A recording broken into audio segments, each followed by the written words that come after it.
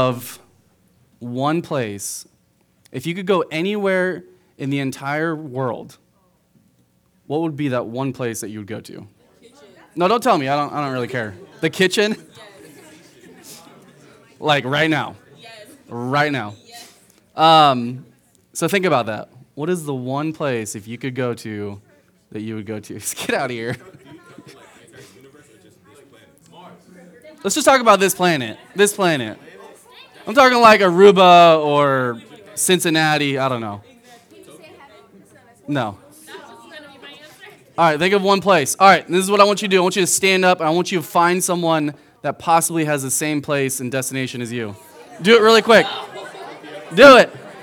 And then when you're done, you can sit wherever you want. I'm not telling you where to sit. Just see if you can find someone that has the same interests as you. Stand up, stand up, stand up. Like the same place.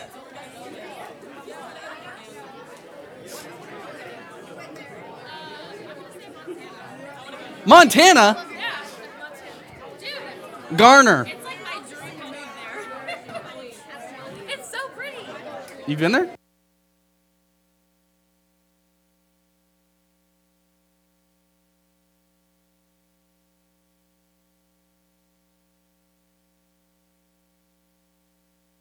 Have we found any matches yet? Yeah? Technically? Same continent? Wait, actually, no, I'm changing it. I'm changing it.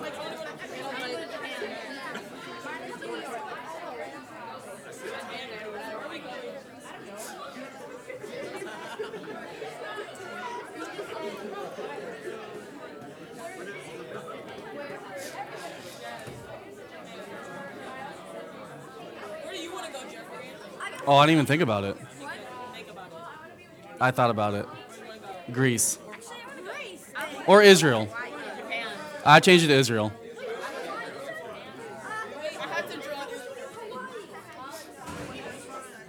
All right, you got 60 seconds.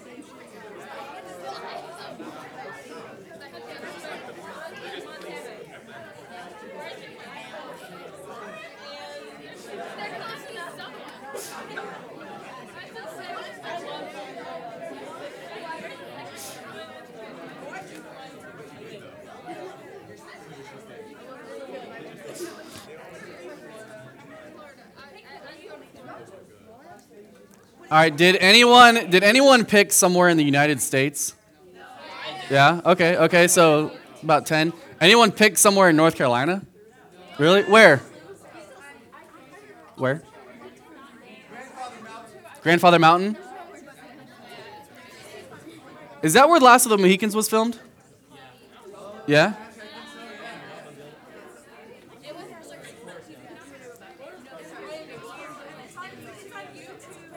All right, so what were some of the places you guys want to visit? Japan. Paris, Japan. Where? What? Your bed. I was like, what's my bed? Yeah. Bora Bora. Beijing, okay. Florida. What are you going to say, Eli? What? No one's been. I'm going to go visit Wuhan, see what that's like. Just kidding. Too soon? Anyways, no, I think I would pick Israel. Tokyo? It's not bad. It'd either be Israel or Greece. Has anybody ever visited anywhere outside of the United States? You did? Where? Oh, wow. Oh, I think I remember that. So Echo said she's lived in Japan and Germany. So if you have interest about that.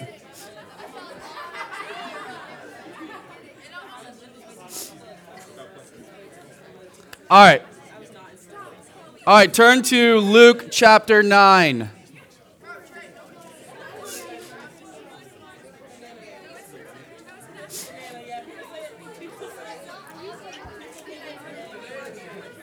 Luke chapter 9, Luke chapter 9. Shh. We are going to start in verse 27. this morning. Luke 9 is a long chapter. There's a lot in it. Yeah, 26.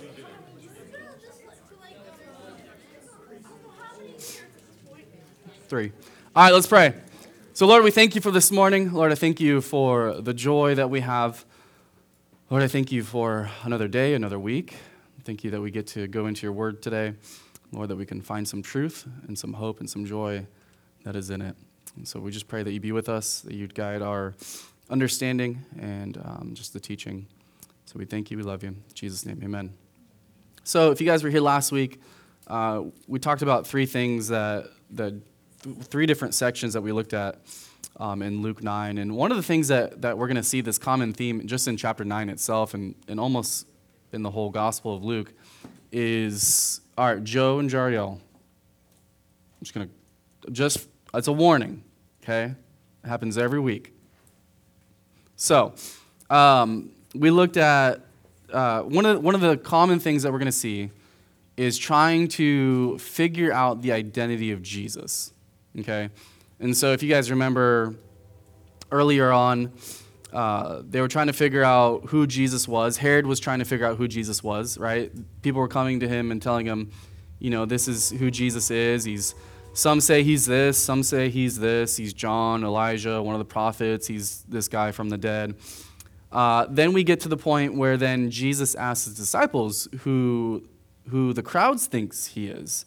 And they say pretty much the same thing. There's a lot of people out there who think, you're either Elijah or John the Baptist or one of the old prophets that has risen again. And then that's when we looked at this last week, where we looked at the personal question is, who is Jesus to you? And now this isn't like this isn't going to be like a relative answer, okay? This isn't going to be like, Jesus, your answer is going to be this, her answer is going to be that. We're all supposed to have the same answer because Jesus is the same person. Jesus isn't like, to me, he's my homeboy, and to you, he's this, that. No, Jesus is who he is, and that's what we're coming to find out in this chapter, who he is, his identity, right? And so Jesus asked the disciples, and then Peter answers, and he says, the Christ of God, okay? He is the anointed. He is the Messiah. He is the one who is of God.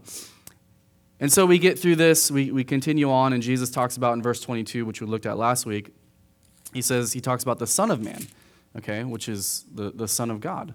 And so here Jesus is now again claiming to be the Son of God. Peter confesses him to be Christ of God.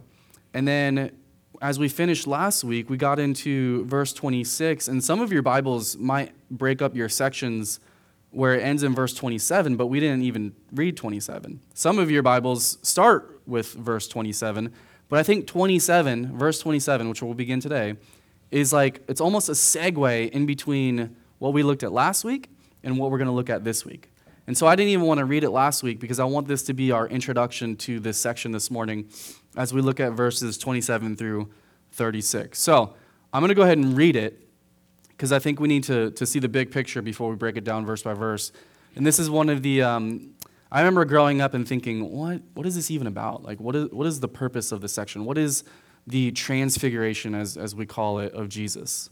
What does that mean? What's the purpose? And so I hope that by the end of this, we'll have a good understanding of the purpose behind Jesus doing this and revealing himself to the disciples here. So, verse 27, Jesus says, "But I tell you truly, there are some standing here who shall not taste death till they see the kingdom of God." Now it came to pass about 8 days after these sayings that Jesus, he took Peter, John, and James and went up on the mountain to pray. And as he prayed, the appearance of his face was altered, and his robe became white and glistening.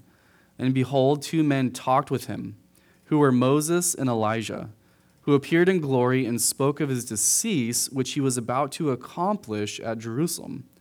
But Peter and those with him were heavy with sleep, which is pretty normal. It happens all the time when Jesus is praying.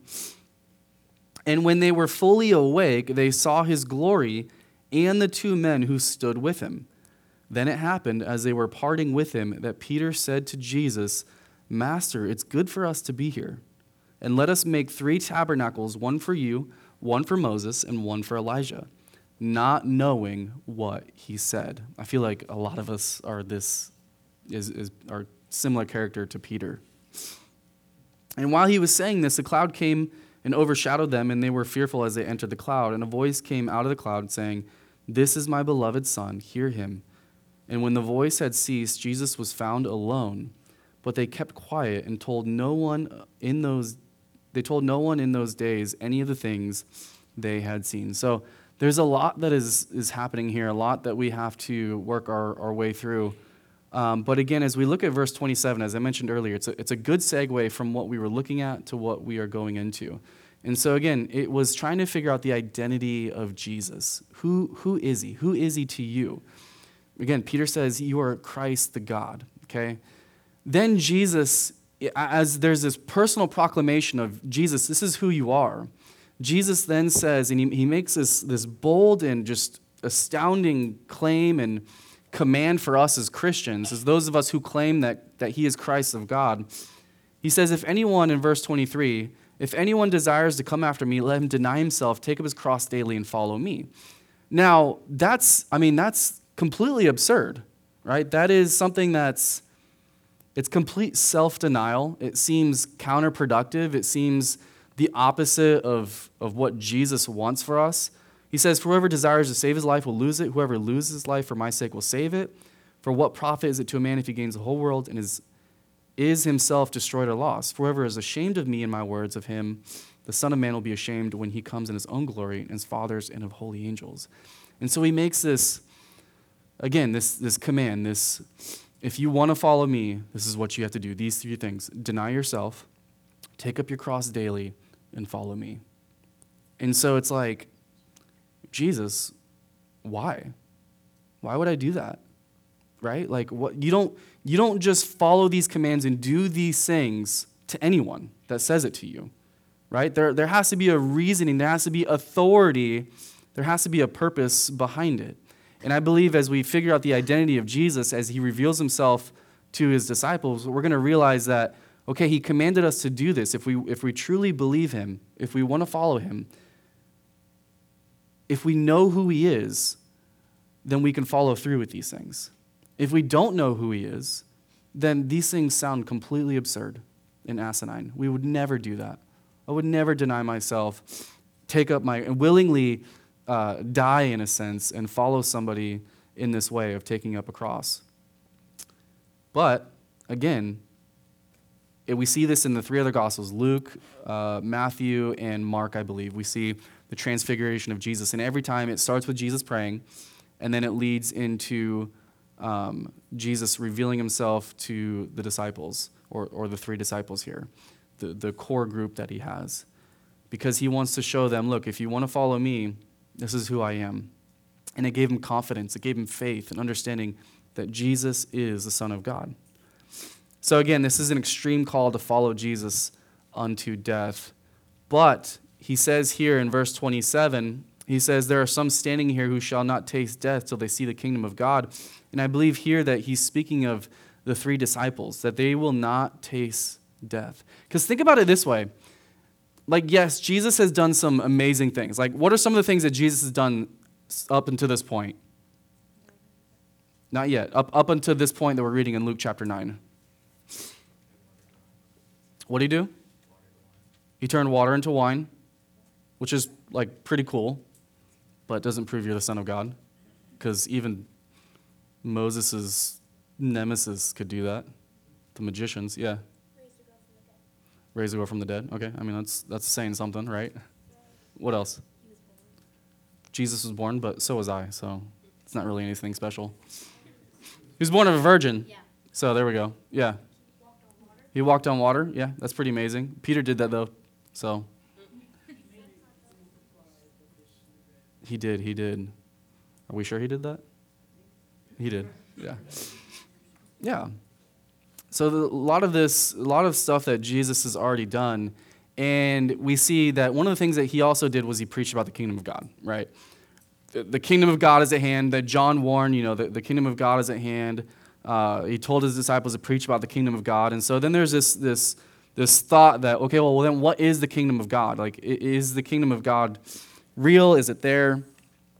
And what is going to happen is Jesus is going to reveal to them the kingdom of God, the thing that they have been sharing with others, the thing that Jesus has been sharing with them. And it's all going to become so real and true to them as Jesus reveals it. Because he says to them, look, you're not going to taste death till you see the kingdom of God. And so as we go through this transfiguration of Jesus doing what he does, they're then able then to see the kingdom of God. And then from that point on, as Jesus reveals himself to his disciples, there is, without a shadow of a doubt, that Jesus is who he says he is. That Jesus is who the Father says he is. Because we hear this voice that comes out and says, this is my beloved Son. Hear him. And so it's this confirmation that Jesus is the Son of God, that there is deity, that not only is he human, but he's God. And that's the miracle that we're going to see. It's not a miracle of Jesus transforming from a man to God. I believe it's a miracle in the sense of the fact that God was able to become man and reveal himself as man and to hold back the glory that he had in him because he's God. And so I think he unveiled the flesh, the manly side of him, so that they could see the deity in God of who Jesus is. So, again, the sum that is referred to in verse 27, I believe, is the three here, is Peter, James, and John, and they're going to see this unveiling. It's not, again, that Jesus changes himself, but he just reveals who he really is. And they're going to catch a glimpse of the kingdom of God and the Son of God. And this is Jesus.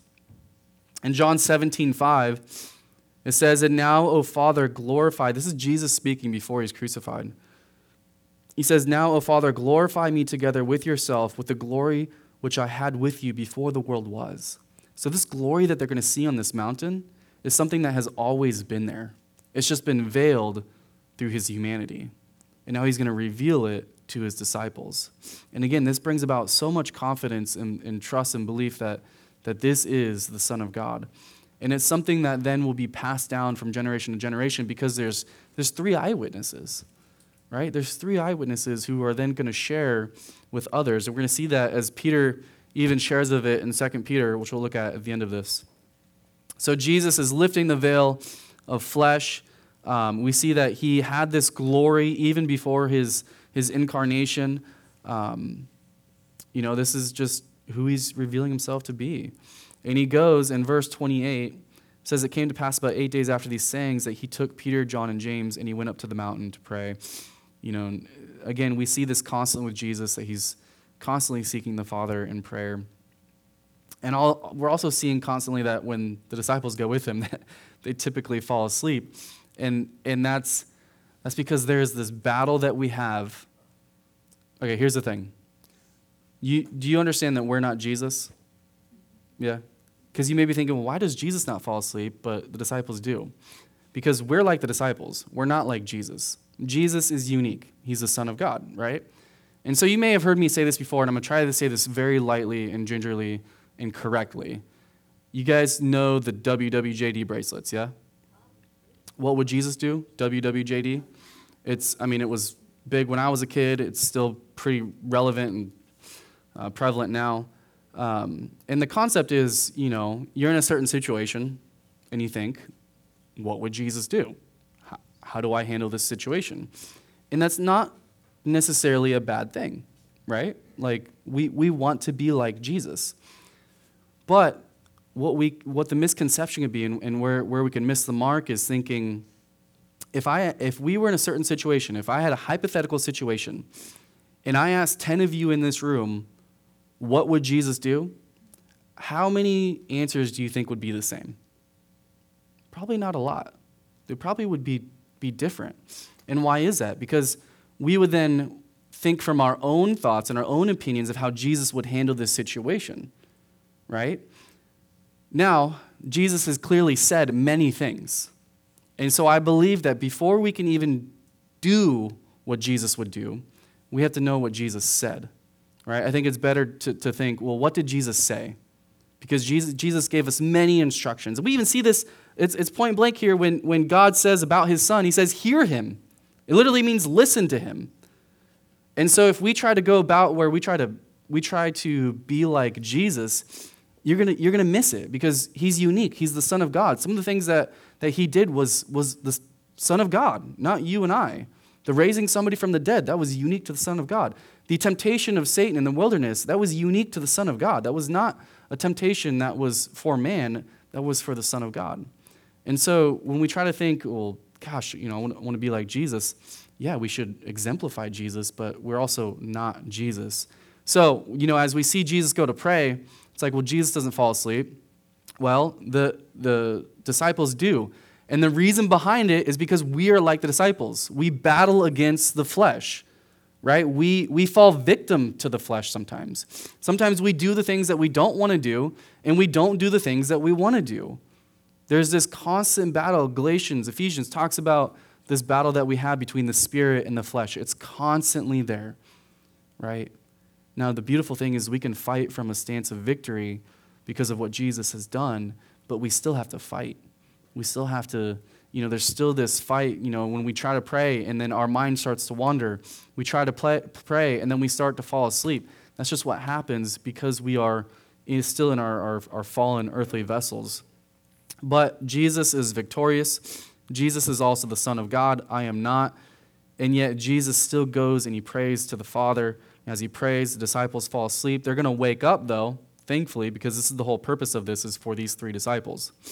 So it says in verse 29, as he prayed, the appearance of his face, Jesus, was altered, and his robe became white and glistening.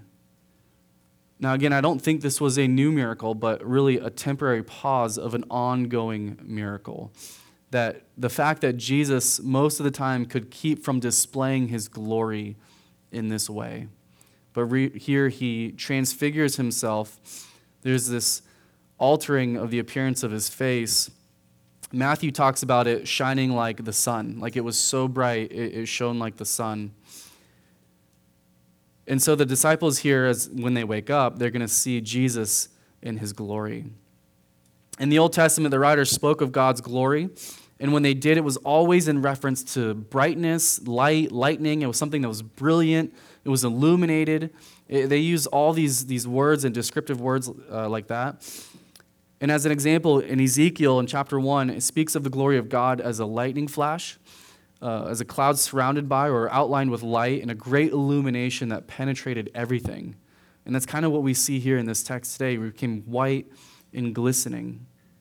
He literally completely changes and reveals his glory to the disciples here. His face was being transformed. Again, Matthew says that his face shone like the sun, and his clothes were even glorified. Mark says that his clothes became intensely white, more white than anyone could bleach them. It says, and no launderer in the world can make it as white as it was. And that's the brilliance and the glory of Jesus.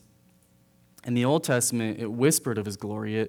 It only hinted of his glory and the salvation that we have in Jesus. But here, it's something that is just so evident and it's so loud that it's crystal clear that Jesus Christ now has unveiled his glory to us to reveal that he is the Son of God, that he is deity. In Hebrews chapter 1, verses 1 through 3, it says this, the revelation of the glory of Christ. It says, God, who at various times and in various ways spoke in time past to the fathers by the prophets, has in these last days spoken to us by his Son, whom he has appointed heir of all things, through whom also he had made the worlds, who being the brightness of his glory and the express image of his person, and upholding all things by the word of his power, when he had by himself purged our sins, sat down at the right hand of the majesty on high. Jesus is the brightness of God's glory. And the fact that they were able to witness this is an amazing and astonishing thing. No man ever before had been able to see this, but Peter, James, and John were able to see it this day. So again, in verse 29, it says that his face was altered. And I think this is an important point in Jesus' ministry because he just told his disciples that he's going to go away, he's going to die, he's going to go on the cross, and that they should follow him. And you're like, I don't know, Jesus. But yet in this transfiguration, this glory that is radiating, Jesus shows himself again to be king over all of God's kingdom. The kingdom of God is revealed to them. And so they realize then that the end isn't necessarily the cross, the end is the glory of God. And so as all of this is happening, we get into verse 30, and it says that two men talked with him who were Moses and Elijah, who appeared in glory and spoke of his decease, which he was about to accomplish at Jerusalem. And now this is interesting as well. And this is interesting because Moses and Elijah were alive a long time ago, right? These weren't guys that were just around at this point. Moses had been dead for about 1,500 years. Elijah, he didn't die, but he was gone about 900 years ago. And yet they were recognizable as Moses and Elijah. Now, as all this is happening, because again, this is for the benefit of the disciples, okay?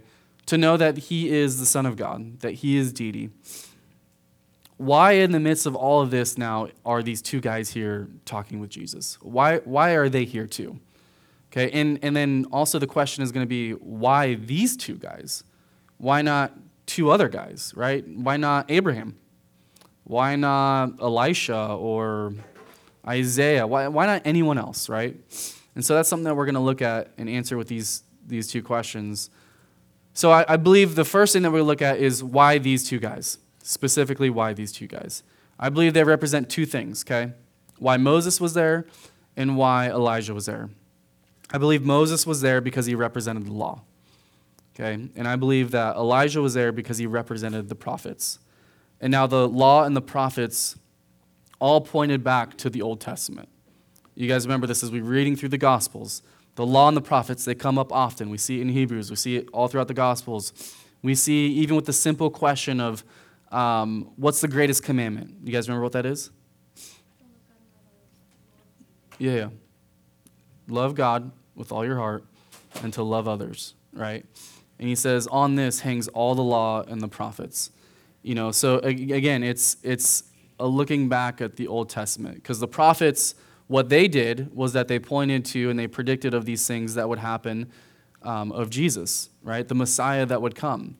And so Jesus then fulfills these prophecies by doing them. And he also fulfills the law that was given to Moses, right? The representation of the law in Moses. And so he fulfills that. He doesn't abolish it. He doesn't take it away. He fulfills it. And he does it perfectly. You know, the law says to do this or not to do that. And Jesus completely and fully fulfills it, because not only does he teach it, but he obeys it in its entirety. And all of us in this room could not do that, right? And so that the law, even in itself, pointed to Jesus, the one who was only able and capable of fulfilling it and obeying it to its fullest perfection. Jesus does that. And so again, this is what we're going to see. We're going to see the law and the prophets. And as these two guys are speaking, it says that they talk about, was it in verse 31, it says that they spoke of his decease, which he was about to accomplish at Jerusalem. So that literally means that they're speaking about his death that's about to happen. But interestingly enough, the word decease here, it actually means in Greek, it's the same word used for exodus, right? Now, who was really involved in the exodus of the Egyptians? Moses, right? Moses was that leader in the Old Testament with the exodus of the Israelites out of Egypt.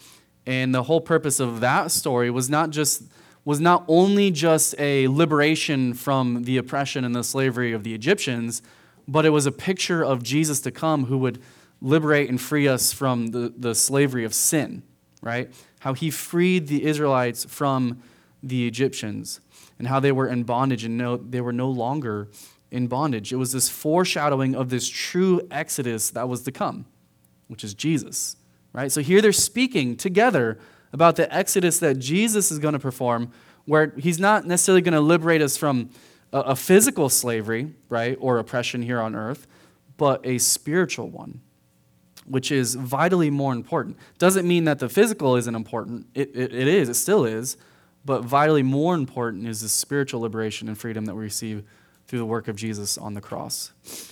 So they're talking about that. Interesting. I wonder what that whole conversation sounded like. I have no idea. But they're talking about his death and knowing that he had to die. And I think sometimes we get caught up on that. There's a question of, well, why did God have to die? Couldn't God just do whatever he wants? Couldn't he just say, he's powerful enough to do whatever he wants, right? So why did he have to die? Well, I think it's simple, but it's complex, but it's the gospel. It's not something that's a terrible tragedy. It's a beautiful thing that Jesus died on the cross. It's not a mistake. It was purposeful. It was designed, that God would redeem us from the foundation of the world. That he knew that we would fail. Isn't that crazy that God knew this would happen, yet he created us anyways? Why would he do that? Why not make us? He didn't have to, but he wanted to, which is more love in that sense, because instead of having to do something, he wanted to do something. And we were created to glorify him and to praise him, right? It's not that he needed us, but he wanted us. And yet he still knew that we would disobey and we would fail. And the reason that we failed is because he gave us free will, right? He could have said this. He could have said to Adam and Eve, don't eat of this fruit, right? Of the tree of knowledge of good and evil, right? Don't eat of it. And then he could have forced them to not eat it.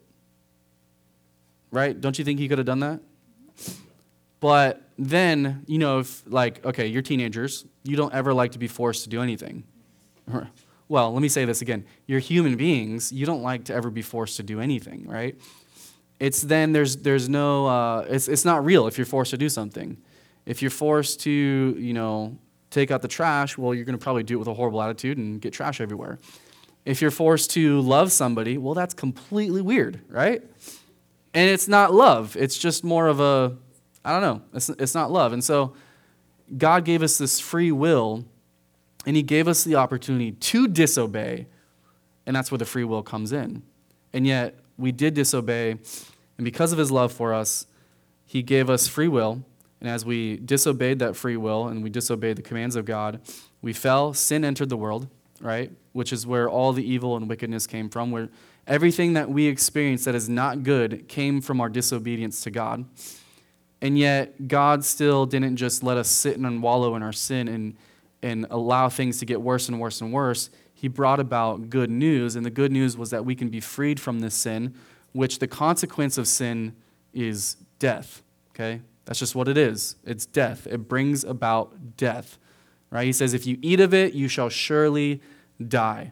And they did not die in that very moment. I believe they died spiritually, but they also died physically a lot later, like 900 years later, which would be insane.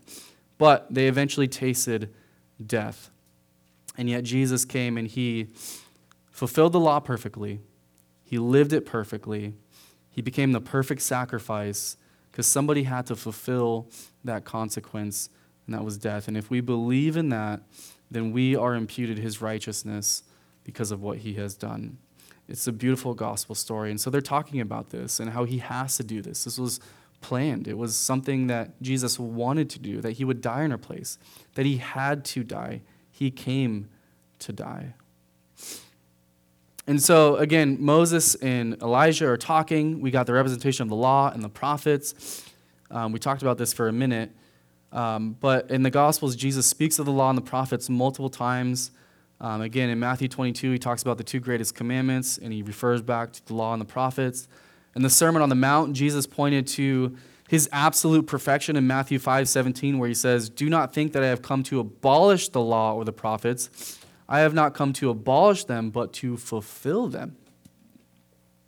And Jesus says that he came to fulfill the law and the prophets. In other words, the purpose here was to establish the word. The law and the prophets is speaking back to the Old Testament, that he came to establish the word, to embody it, to be it, and to fully accomplish all that was written and all that was said. Romans 10:4 says, Christ is the culmination of the law. So all the predictions the prophets spoke of concerning the Messiah would be realized in Jesus Christ. The standard, the holy standard of the law, that was given in the Old Testament will be perfectly upheld by Jesus Christ. The requirements that need to be personally obeyed, Jesus did. The ceremonial observances were finally and fully satisfied in Jesus Christ. And so he fulfills the prophets. He fulfills the law. Again, he was a teacher of the law and he was a doer of the law. He told people to obey it, and yet he also obeyed it. And he lived a perfect life. He fulfilled the moral laws. He was in his sacrificial death. Jesus, again, he fulfilled the ceremonial laws. And so, again, he didn't come to destroy this old religious system, but to build upon it. And he came to finish the old covenant and establish the new covenant. And it's a simple and beautiful new covenant. It's a matter of putting your faith in Jesus Christ, receiving the grace of God, and obeying him. It's as simple as that. It's not, you have to go to this great high priest and bring this and that. No, Jesus has fulfilled all that, and he has made it all in him. The simplicity is that it's all in Jesus Christ. And that's what it's all about. It's all about Jesus because he has done it. And so in verse 32, Peter wakes up, and those who were with him were heavy with sleep, and when they were fully awake, they saw his glory and the two men who stood with him. So again, this transfiguration, this revealing of who Jesus is, wasn't for the benefit of Jesus. It wasn't for the benefit of Moses or Elijah. It was for these disciples. It was to strengthen their faith. Again, Jesus made all these claims about the coming of his kingdom. And here they see his kingdom. As he says in verse 27, that there's some standing here who will not taste death till they see the kingdom of God. Now that they've seen the kingdom of God, they're probably going to taste death, right? A little while later. But again, Jesus reveals himself as the Son of God. To 2 or 3 here we see witnesses, and this will establish the testimony of who Jesus is from then on to now, that he is the Son of God. It's credible evidence to the fact that he is the Son of God. So then it happened as they were parting from him that Peter said to Jesus, "Master, it's good for us to be here. Let us make 3 tabernacles, one for you, one for Moses, and one for Elijah," not knowing what he has said. And so Peter starts off with saying something good, it's good for us to be here. Well, yeah, that's why Jesus invited you here, right? But then he goes on, he says this kind of just stupid thing. I don't know if you guys are like me where you kind of say things without thinking about them first, and sometimes that can get you in trouble. And Peter just automatically just says what's on his mind before he starts to really think about it. And Luke throws this in here. He says all these things, not knowing what he said. So he says, well, let's make 3 tents, 3 tabernacles, as like an honor to these 3 people. And you might be thinking, well, what was his mistake? What did he say wrong? Well, here's the thing, is that Moses and Elijah are not on the same level as Jesus. And that it's not about Moses and Elijah or anyone else. John the Baptist, Paul, it's not about any of them. It's about Jesus. And after all this is done, we're going to see in verse 36, after all this had ended, Jesus was found alone. Because the point and the purpose that we're to see here is that it's all about Jesus, that he was found alone. And so Moses and Elijah are not on the same level. Peter makes this mistake. It's just Peter's just jumping the gun here. But in Hebrews 3 through 6, we see the truth here in verse 3. It says, "For this one has been," speaking of Jesus has been counted worthy of more glory than Moses, inasmuch as he has built the house, has more honor than the house." So yeah, there's an importance and there's honor, I guess, in a sense to Moses, but he's nothing in comparison to Jesus. In verse 4, it says, "For every house is built by someone, but he who built all things is God. And Moses indeed was faithful in all his house as a servant for a testimony of those things which would be spoken afterward. But Jesus, as a son over his own house, whose house we are if we hold fast the confidence and the rejoicing of the hope firm to the end." Jesus, it's all about him. It's everything that he has done. And then we're going to see here in this last section, verses 34 through 36, who the Father says that Jesus is. So it was while he was saying this, a cloud came and overshadowed them, and they were fearful as they entered the cloud. And a voice came out of the cloud saying, "This is my beloved Son, hear him." And so again, as we talked about earlier on, this section is about the identity of Jesus. Jesus makes this bold proclamation that, look, if you want to follow me, deny yourself, take up your cross, and follow me. And through that, he then, again, he reveals himself as the Son of God so that they will do the things that he's called them to do. And here again, just as another confirmation of who Jesus is, God speaks, the Father speaks, and he says, and he affirms that this is my beloved Son. And then he says something. He says, hear him. He says, he tells the disciples what they need to do is to listen to him. And that's it. Listen to him. Pay attention to Jesus. He's what the Bible is talking about. He is what Scripture refers to. He's what the law and the prophets, again, refer to. He is the one the whole Bible is pointing to. From Genesis to Revelation, it is all pointing to Jesus. And so when the voice had ceased, Jesus was found alone, but they kept quiet and told no one in those days any of the things they had seen. And so again, Jesus deserves all the focus. It's not about, Elijah. It's not about Moses. It's not about Peter. It's about Jesus. And so at the very end here, we see that Luke tells us that they told no one of these things. And that's not to say that they never told anyone. But in that moment, in that time right then and there, they kept quiet and they didn't tell anyone.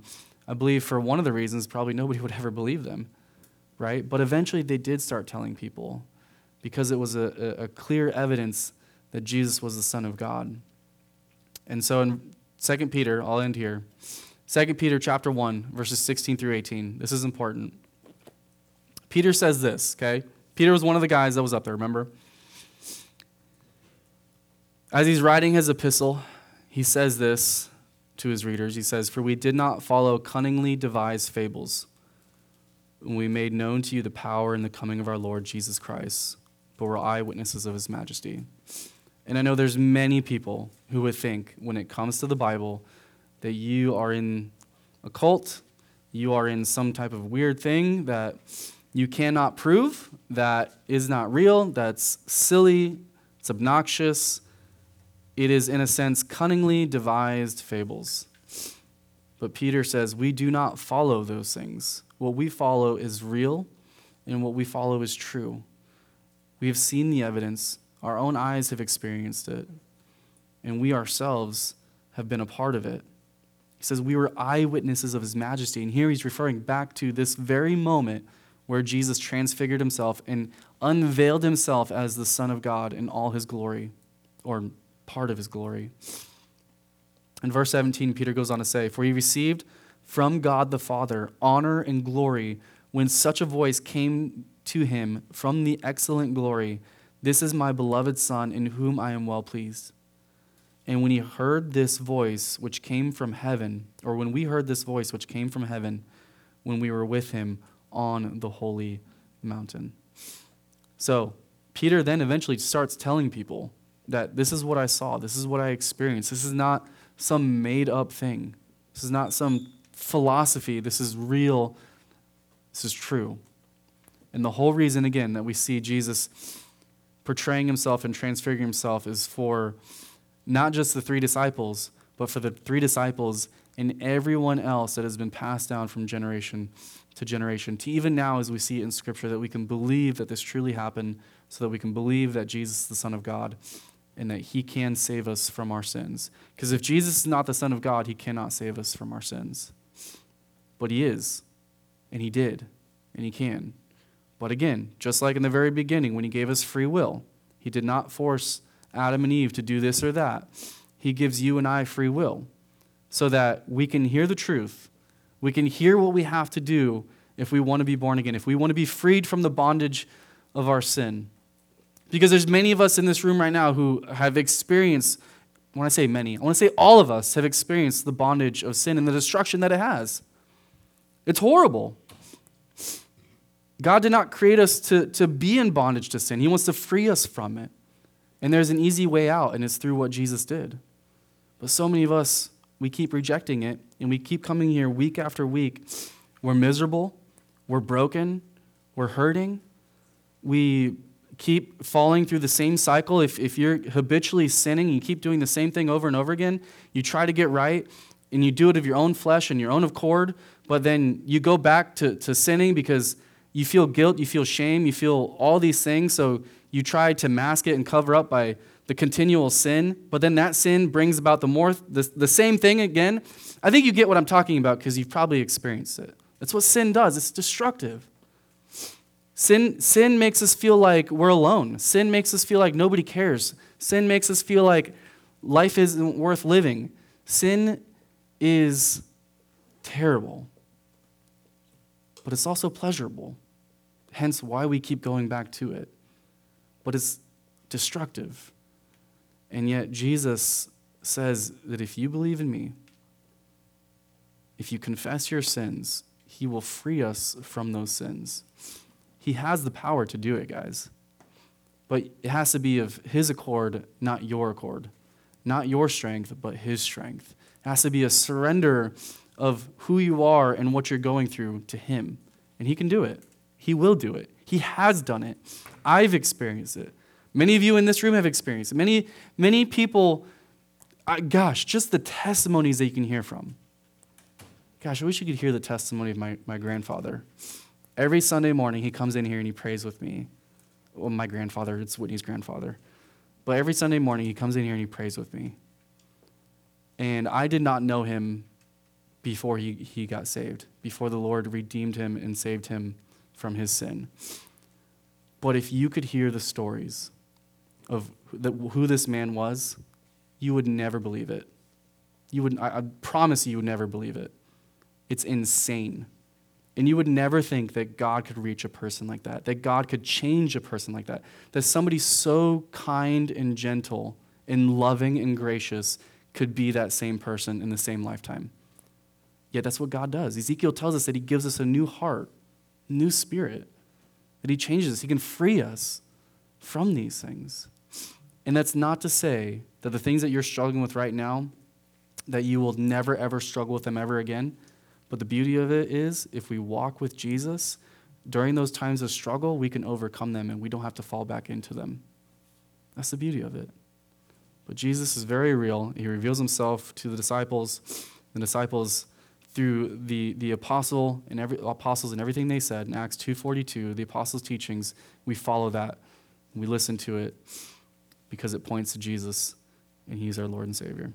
Let's pray. So Lord, we thank you for this morning, the story of the transfiguration of Jesus and revealing his glory, revealing his identity and who he is. Lord, we don't have to be ashamed of following Jesus, that death is not the end, Lord, but there is so much liberation, so much freedom from following Jesus. And I thank you for that. I thank you that you love us and you care for us. Lord, I pray that you would do a mighty work in our hearts and our lives. Lord, that you reveal yourself over and over again in our own lives. And Lord, we thank you and love you. In Jesus' name, amen. All right, let's break out for a few moments. After we're done, after the parents and the adults come out, we do have a meeting in here for, oh my gosh, I didn't even give you guys any announcements. After service, we have a softball